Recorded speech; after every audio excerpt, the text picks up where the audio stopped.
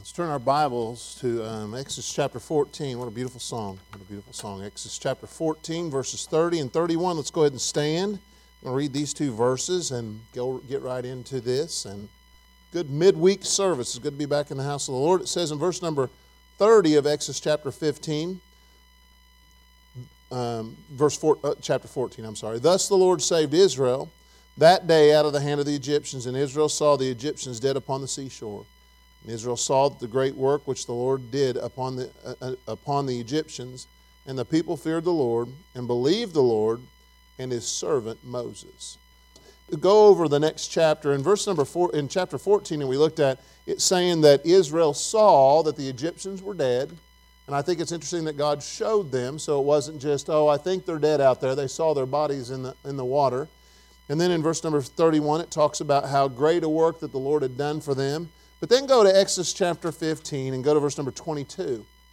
Verse 22, and we're actually going to look at the first 21 verses. We're going to look at some things that are found in there. But verse number 22 says this: So Moses brought Israel from the Red Sea, and they went out from the wilderness of Shur, and they went 3 days to the wilderness and found no water.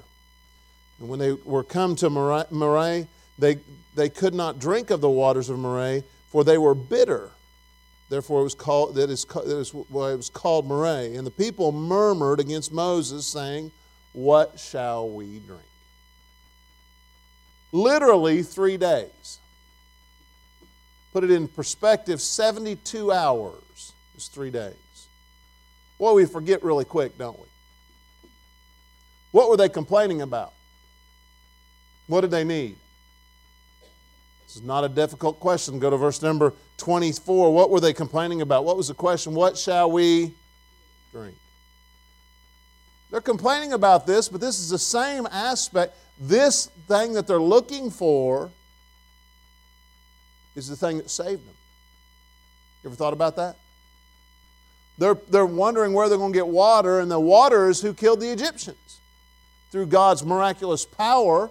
But that same aspect of water killed them, and now they're saying, where are we going to get this water? What are we going to do? We can't drink this water. And I like the word that Moses writes in verse number 24, and the people, what's the next word? Murmured. I wrote this down. I said, how long does it take for us to forget? Oh, how we forget, and we forget really quick. And sometimes we get in the heat of the moment, we go, what in the world, how's God going to handle this? And here we have, in Exodus chapter 14, verse 30 and 31, talks about how great God is to them. In chapter 15, and verses 22 through 24, it tells about how they forgot what God had done, and they were complaining and complaining and complaining. And I understand you have to have water to survive. But if God can take care of them with the Egyptians chasing them, He can take care of them with water. That's a much smaller aspect of it than if you look at the whole picture of this. So I want to just look at some things in chapter 15 before they start complaining, and I want to apply it in our life and how we can be different. Let's talk about what the Israelites have been through. They have been through a mess. They have spent most of their life building up Egypt. I mean, they're sitting there and they're making things for Egypt, and to this day we still see some of the things that they made. That's how long they've lasted. Then they've went through this, and they've went through the building of it. Then they see the 10 plagues. And they've seen the hurt, they've seen the stench, they've seen the problems, they've seen the death. They've seen animals die, they've seen all these things. And now they finally get out after the 10th one, and they go to the Red Sea. And they see God do something miraculous there, and the parting of the Red Sea, and they walk on dry land. They've seen a lot. You ever feel like your emotions get the best of you? Because right now, in verse number chapter 14, at the very end, you see how grateful they are. Let's look at that one more time. Go to Exodus chapter 14. It says, Thus the Lord saved Israel that day out of the hand of the Egyptians, because they thought they were going to die. They could see them coming, not knowing what was going to happen, and God sent them forward. You know the story. We've read it before.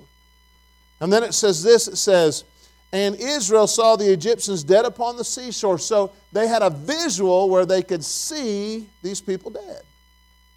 And go to verse number 31. And Israel saw that great work which the Lord did. When you read that portion of Scripture, you realize the Israelites are saying it was nothing that they did, it was everything that God did. And keep reading. Did upon the Egyptians, and the people feared the Lord and believed the Lord and His servant Moses. But it's not going to take very long for them to turn. These are some miraculous things they saw. They saw the death of the Egyptian army. They saw Pharaoh, the death of Pharaoh. The future, they really did not understand. They knew that they had to get out, and God had called them out, and God had made this mass exodus for them, and they got out. They saw God do a miraculous work, probably one of the biggest miracles in the Bible. When you talk about miracles of the Bible, the parting of the Red Sea is one of the top 5 almost in everybody's book when you think about it. And here they get through this, and they just now, what are we going to do? Let's just face it, sometimes things happen in the past and we get through them, but the most prominent problem in your life is not the past, it's the present. Amen? I mean, God, how many of you, God have brought you through something? But if there was a problem in your life right now, that problem would be the biggest problem. And here we're going to see some things in the first 21 verses. I'm going to point out some things to you real quick. What to do when you go through a major aspect of your life and you see God work. We need to remember them. Why did God always have people build altars? Because He wanted them to remember that altar was built for a reason. There's a verse in the Bible that says, remove not the ancient landmarks which thy fathers have established. He wants us to keep those landmarks so we can see them. If you were to go into my office, behind the door, there's a poem about cancer. That was the poem that was set at my mother's funeral. And when I hear someone has cancer, I read that poem. It's a constant reminder of what cancer can do. It's a constant reminder of what we've went through. And I'm telling you, God's great on one side, but then you're going to have another problem. Because the devil doesn't quit. Sometimes we think, we're going to ride this out. It doesn't use, sometimes your victories are very short-lived. And so let's look at these 21 verses, and I want to show you some things that you've got to establish. You've got to establish, number one, the name that we call God. And the most obvious one is we call Him God. Go to verse number 2 in chapter 15. The Lord is my strength and song. He has become my salvation. He is, look at this, my God. Showing possession. Hold on to that. Because when you get to the wilderness and you don't have anything to drink, you can realize that God was your God then and He'll be your God now. Then I like the next part, verse number 3. Not only call Him God, but call Him Lord. This shows your position with Him. Go to verse number 3. The Lord is a man of war. The Lord is His name. Some of us have lords in our life, but it's not God. And in this, He's establishing, hey, this is what we need. Now, with this, I want to say this. There are attributes that we can pick out with God in any situation. And in this situation, Moses tells you some of the attributes. Go to verse number 2. You want to know how you get through things? Verse number 2, it says, and the Lord is my what? Strength. What does that mean? Sometimes, Larry, I think we flippantly say, God is my strength. God is the one that's going to help you get through it. He's going to be the one that carries you through. When all practicality is thrown out the window and you've got to figure out how you're going to do this, God has got to be your strength. And He not only mentions this in verse number 2, go to verse number 13. Verse number 13, thou in thy mercy hast led forth the people, which thou hast redeemed. Thou hast guided them in thy strength. Here it is again. He's saying, listen, He's not only God, He's Lord, but He's your strength. And then I like this. He is your salvation. Go to verse number 2. It says, the Lord is my strength and the song, and He has become my salvation. I like how this is termed. It said, and He has become my salvation. Because when they were in Egypt, they were just existing. But now that God has brought them out, He is their salvation. He has become their salvation. Not only this, go to verse number 6. You're going to see something else, another attribute of Him. The right hand, O Lord, is become glorious in power. Thy right hand, O Lord, hath dashed in pieces the enemy. Here's talking about the power that God gives you. God is the power that we need. In verse number 7, it talks about His greatness. It says, and in thy greatness of thine excellency. Not only this, the word excellency. Aren't you glad that God's excellent? Would you rather get a report card that said, that was excellent, or you could do better? Anybody ever do that? I remember when it came out that you weren't supposed to use red ink pens for children because it makes them think bad things.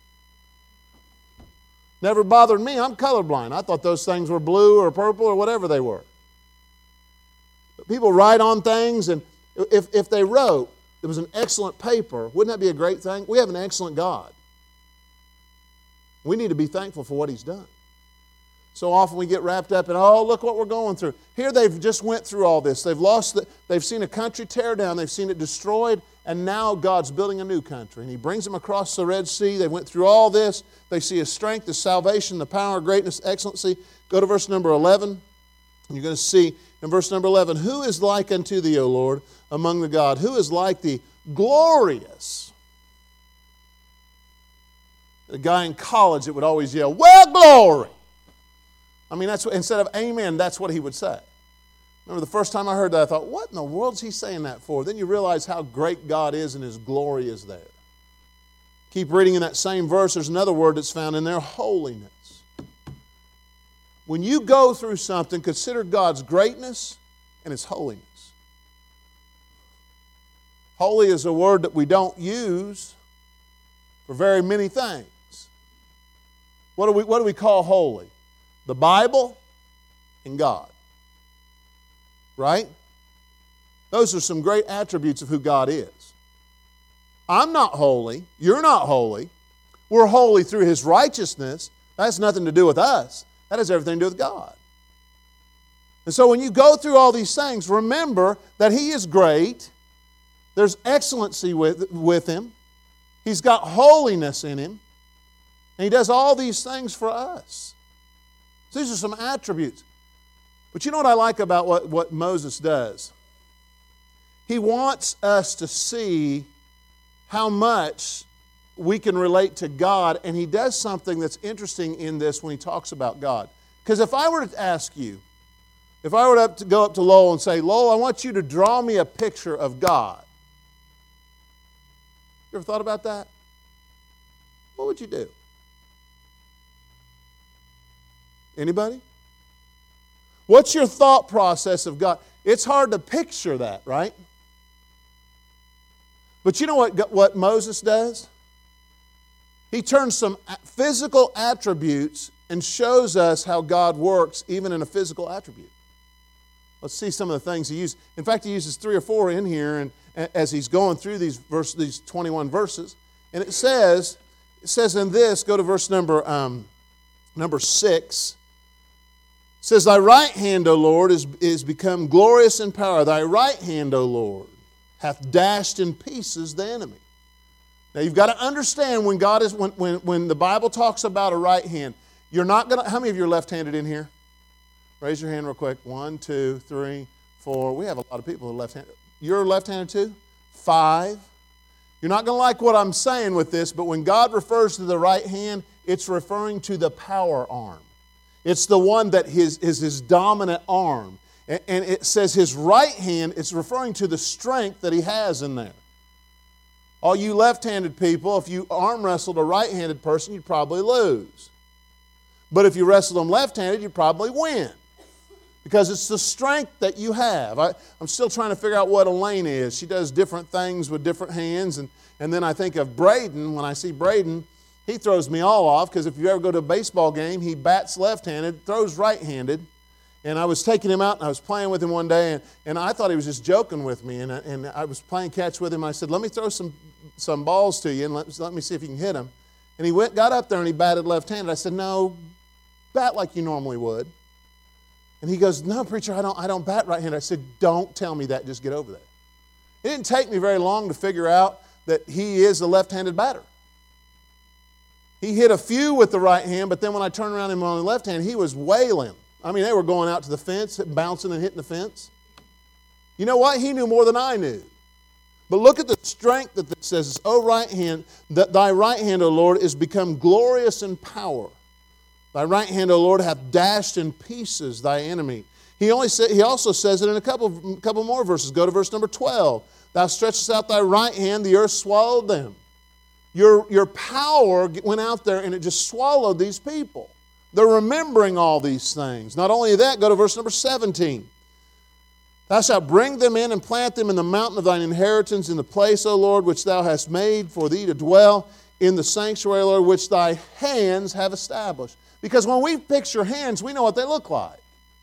We see things getting done, and that's what God does. He gets things done, so He gives physical attributes. And there's a verse in here that I think is very interesting. Go to verse number 8, another physical attribute.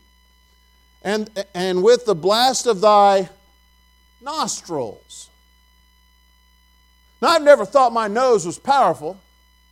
It might be big, but it's not powerful. And here God's nostrils, He says, through His nostrils the waters were gathered together.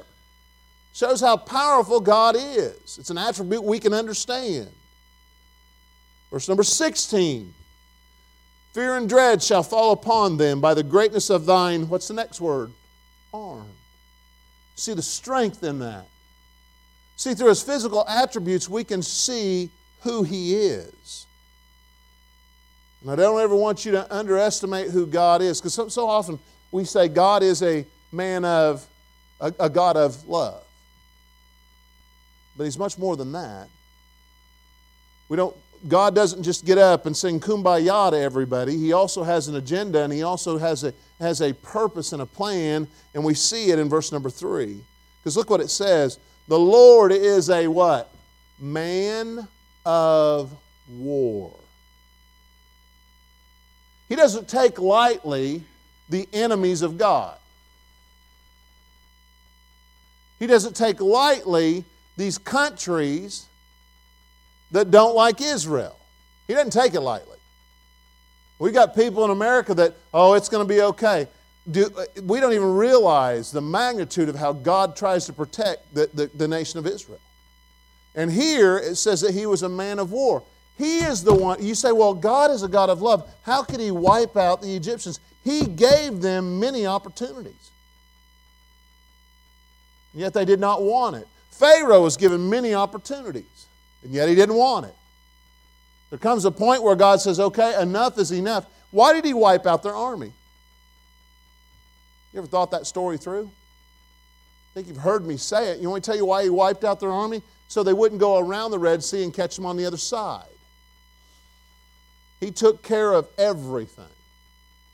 In these first 21 verses, you see God doing so many wonderful things. You see His strength, His salvation, His power, His greatness, His excellency.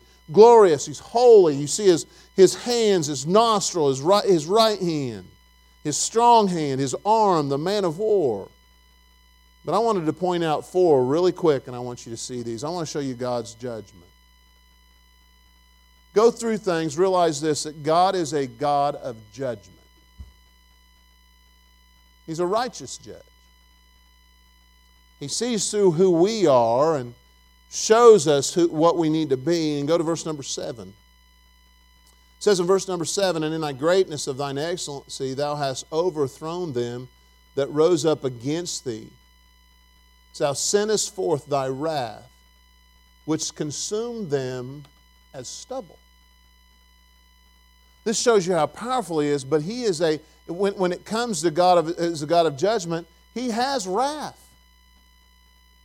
He gets upset at me when I don't do right. He gets upset at you when you don't do right.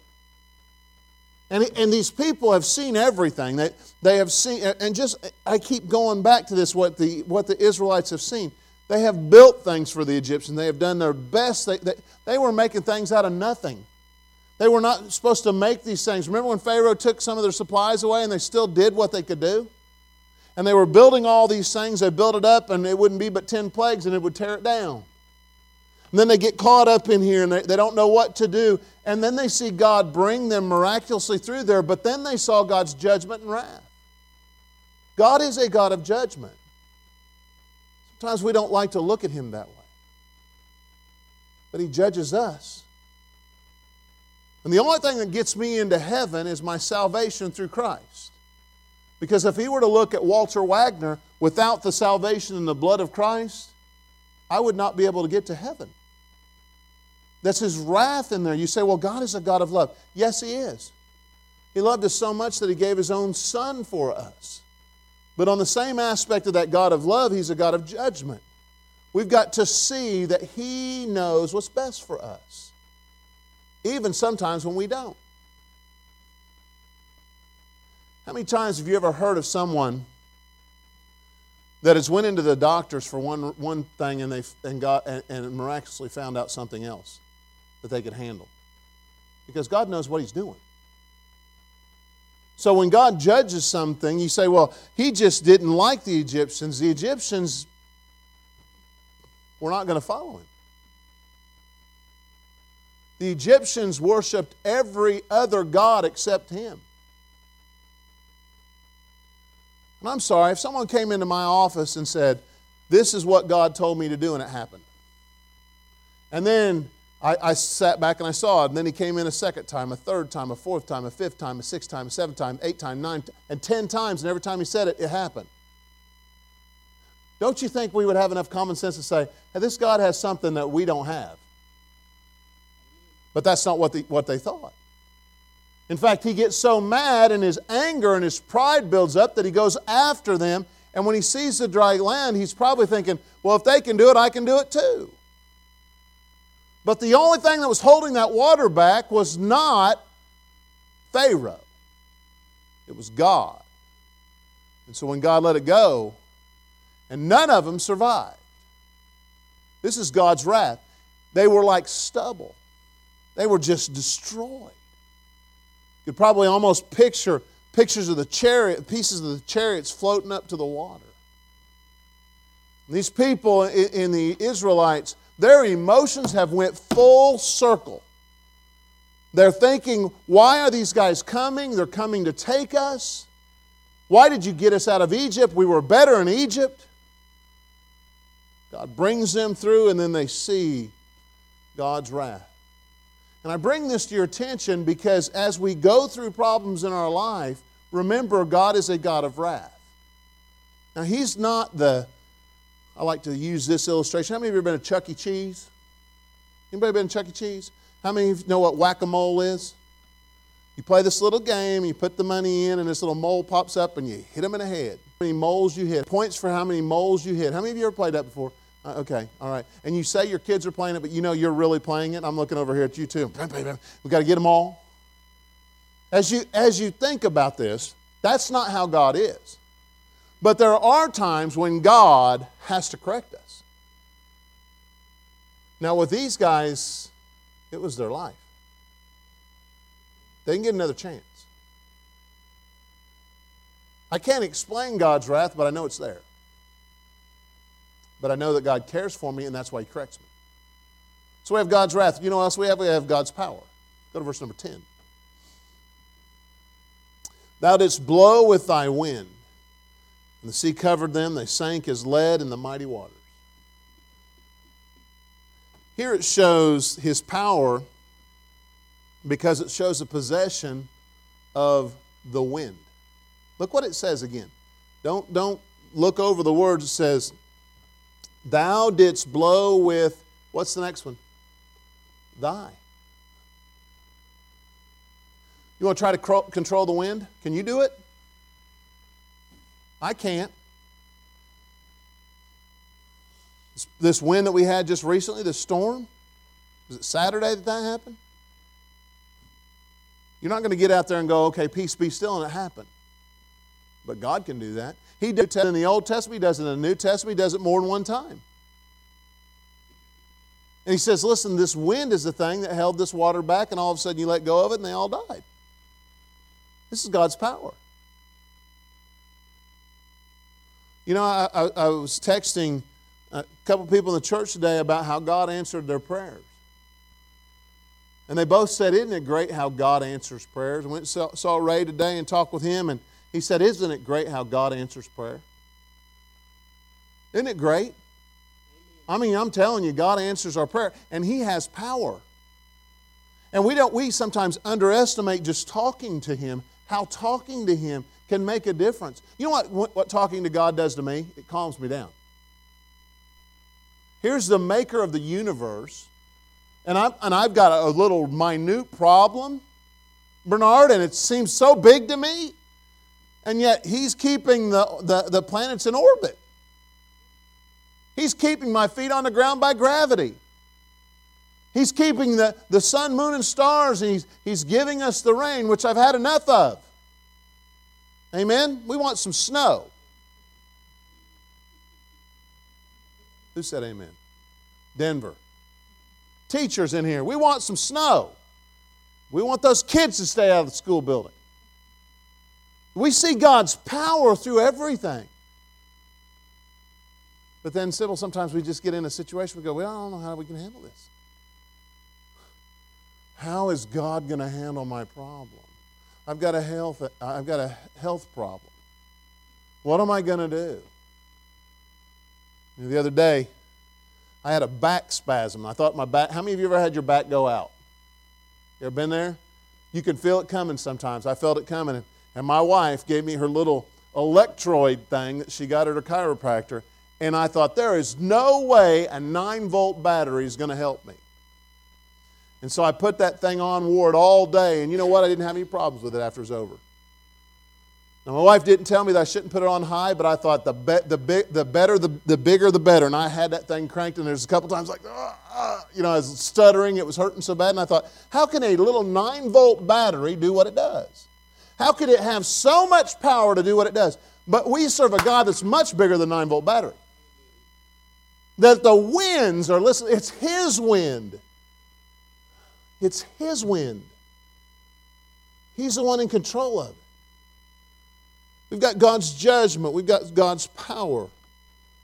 And thank God we've got God's love. Talked about His wrath, but you know what? He has His love in there. Go to verse number 13.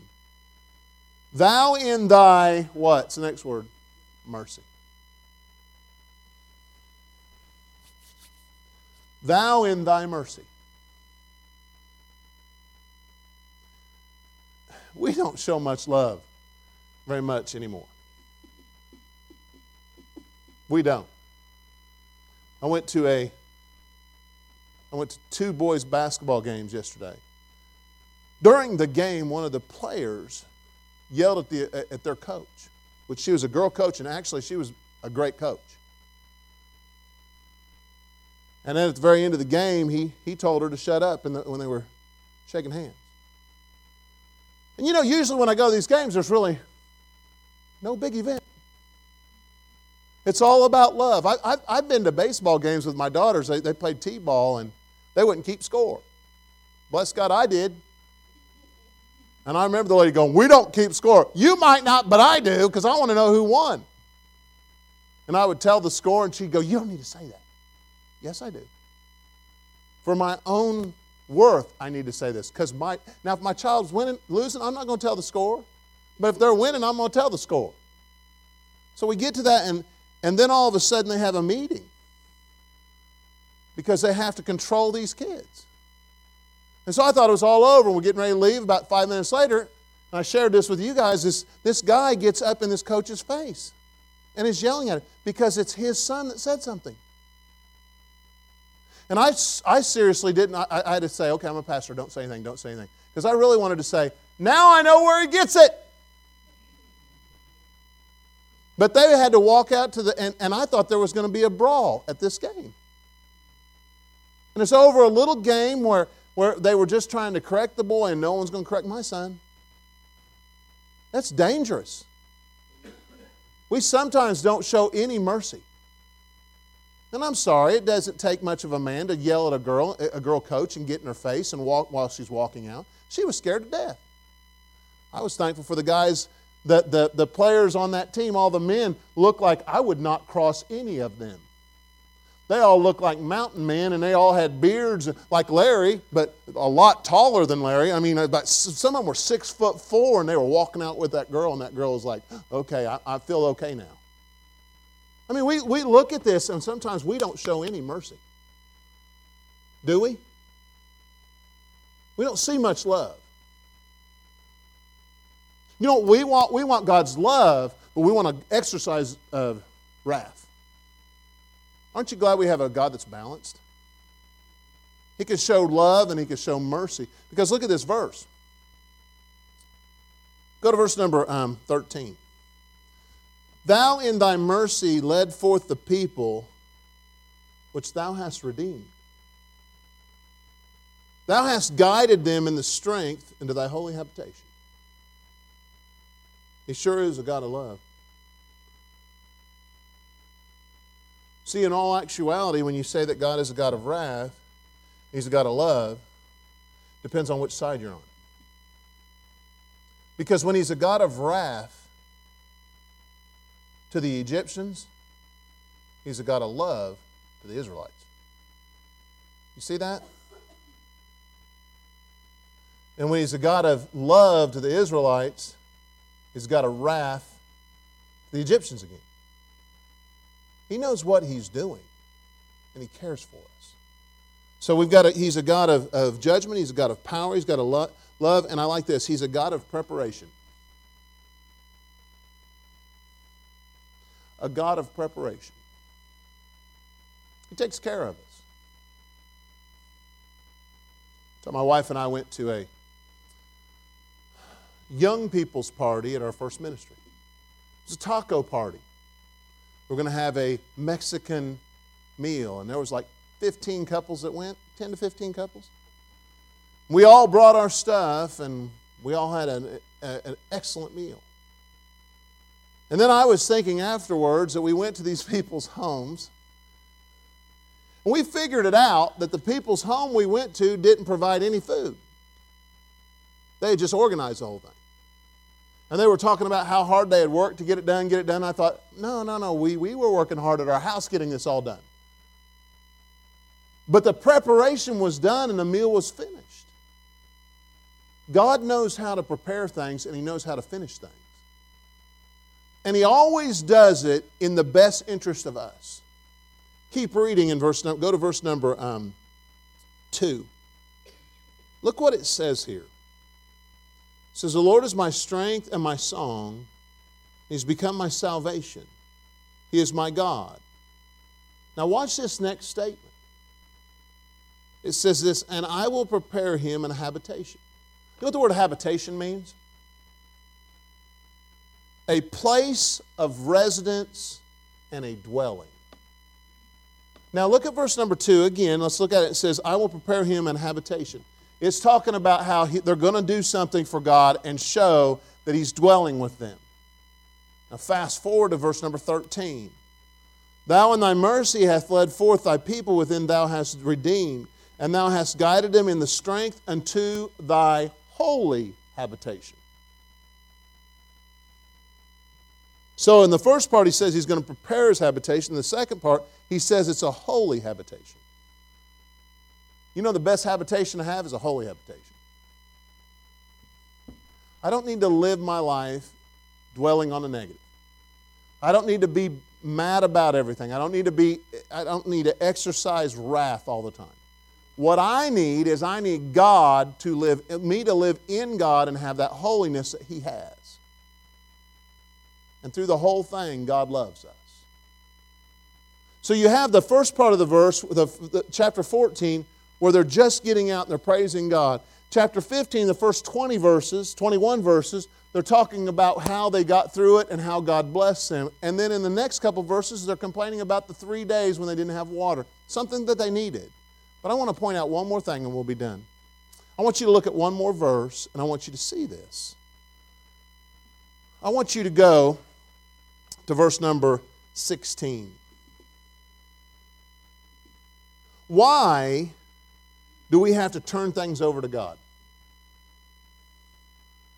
Have you ever been to the point where you get through something that's major, and I look out in the congregation, I know some of you are going through things and some of you have went through some things. There's some surgeries coming up. There's some aspects of your life you don't know how it's going to work out, how this is going to do this, how this is going to work out. But God's in control of the whole thing. And sometimes we're just like the Israelites. We don't know how we can get through the Red Sea, then we get through it. And when it's all said and done, we make this statement, now what are we going to do? It's almost like when we have a very big day at the church. I wake up on that Monday and go, that's over. Now what are we going to do? You ever been there? Say you've went through something major and you came out on the other side better. But then there's another storm. You know what I'm thankful for? It's God has done something for me. See, He is my God. He is my Lord. He's strength, power, salvation, greatness, excellency, glorious holiness. He uses His hands, His nostrils, and arm. He's a man of war. He's a God of judgment, God of power, God of love, and God of preparation. One of the things I like the most is what He says in verse number 16. It goes in verse number 14. It says, the people shall hear and be afraid. Sorrow shall take hold on the inhabitants of Palestine. Then the dukes of Edom shall be amazed, and the mighty men of Moab, trembling shall take hold upon them, and the land of the Canaan shall melt away. Fear and dread shall fall upon them. By the greatness of thine arm they shall be as still as a stone. In other words, they're going to be scared. They're not going to move. Till thy people pass over, O Lord. Till thy people pass over. Look at the last four words.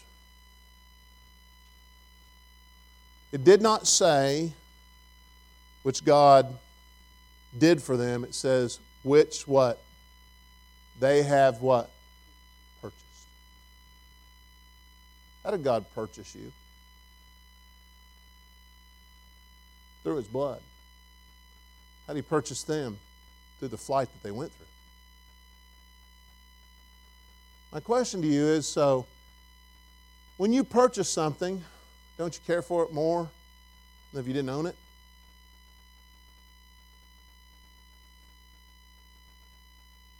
I was having a meeting with the teachers one day at our last thing, and we were talking about the building, how it needed to be taken care of. You have a lot of kids running through your building, you got to take care of it. And I told the teachers, I said, listen, you need to prepare and make sure the building is cleaned up. You can't expect little children to pick up stuff. And they were all like, yes, Pastor White, we need to do that, we need to do that, we need to do that. And they were all, and I just let them brag on themselves how they were going to do it, how they were going to do it. And finally I made this statement. I said, can I ask you a question then? If you're going to do it, how come everybody that walked in this room stepped over paper that was on the floor and no one picked it up? Because once you're concerned and you understand that you've been purchased, you understand who owns you. You understand that even though you go through problems and tribulations and trials in your life, and you've been through something major and there's something right around the corner, if you understand who purchased you and who owns you, you act different. Right?